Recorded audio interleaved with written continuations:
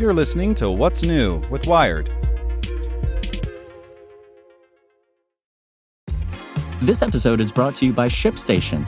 You know, some things take a lot of work, like sending little robots to far-off distant planets. And just as that's challenging, so too is running a successful e-commerce business, especially when there's so much to do. So I want to introduce you all to ShipStation. Now, I love using ShipStation because of its easy-to-use dashboard, which makes managing orders and printing labels a breeze and super smooth. Oh, and the customer service is just out of this world. It's exactly what you need to help grow your business. Sign up for your free 60-day trial at shipstation.com/technews. That's shipstation.com/technews. This podcast is supported by Tools and Weapons, the podcast hosted by Microsoft Vice Chair and President Brad Smith. Each episode features insight you won't find anywhere else from the center of the conversation surrounding emerging technologies like AI. Right now on the podcast, you can hear a special episode where Brad Smith lays out Microsoft's vision for a vibrant marketplace driving the new AI economy.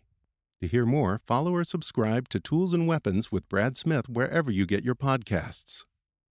It's Tuesday, January 16th. I'm Zeke Robison. Today, we're talking about tech companies paying for AI training data. Make sure to listen to the end to find out what other Wired podcasts you can check out today. Do AI companies need to pay for the training data that powers their generative AI systems? The question is hotly contested in Silicon Valley and in a wave of lawsuits levied against tech behemoths like Meta, Google, and OpenAI.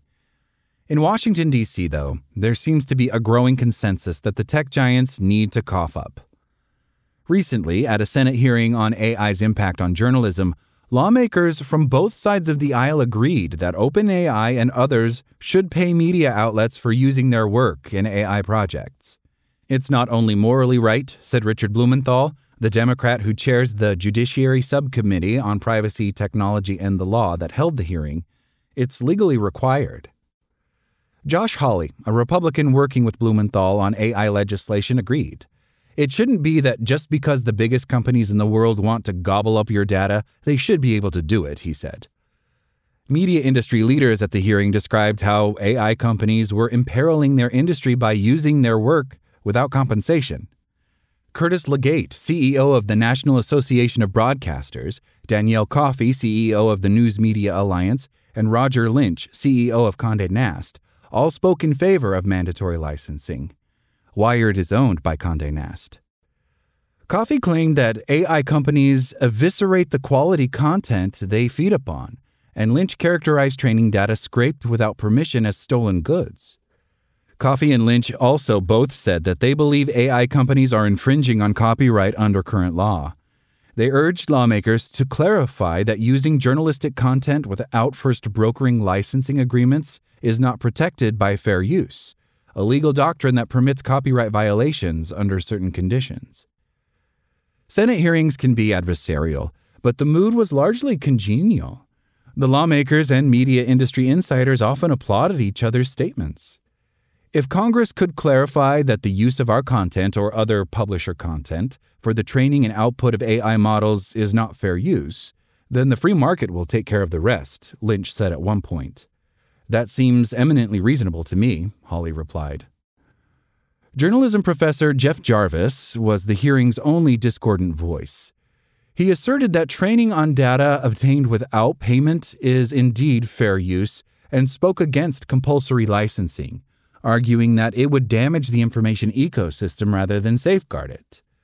I must say that I am offended to see publishers lobbying for protectionist legislation, trading on the political capital earned through journalism, he said, jabbing at his fellow speakers. Jarvis was also subject to the hearing's only real contentious line of questioning from Republican Marsha Blackburn, who needled Jarvis about whether AI is biased against conservatives and recited an AI-generated poem praising President Biden as evidence. Outside of the committee room, there is less agreement that mandatory licensing is necessary. OpenAI and other AI companies have argued that it's not viable to license all training data, and some independent AI experts agree. What would that even look like, asks Sarah Krebs, who directs the Tech Policy Institute at Cornell University. Requiring licensing data will be impractical, favor the big firms like OpenAI and Microsoft that have the resources to pay for these licenses, and create enormous costs for startup AI firms that could diversify the marketplace and guard against hegemonic domination and potential antitrust behavior of the big firms.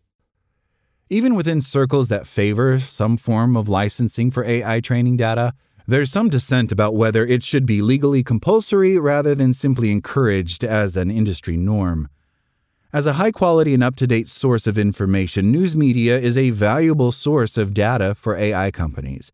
My opinion is that they should pay to license it and that it is in their interest to do so, Northwestern computational journalism professor Nick Diakopoulos says. But I do not think a mandatory licensing regime is tenable.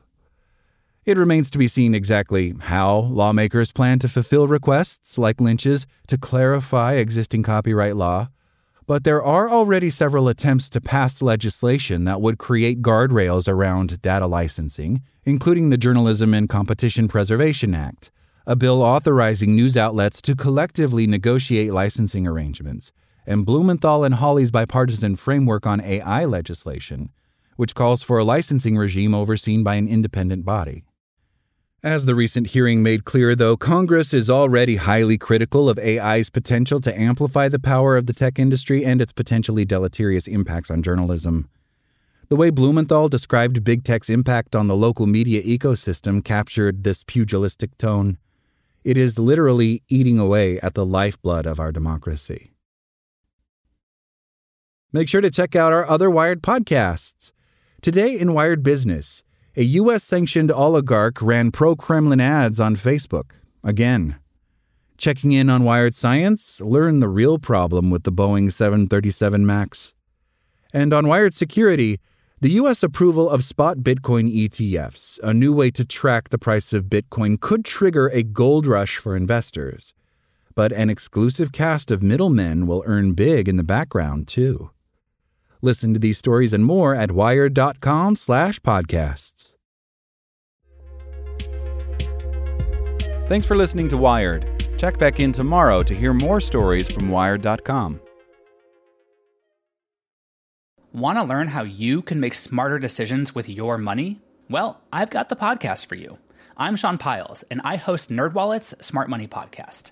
Our show features our team of nerds, personal finance experts in credit cards, banking, investing, and more.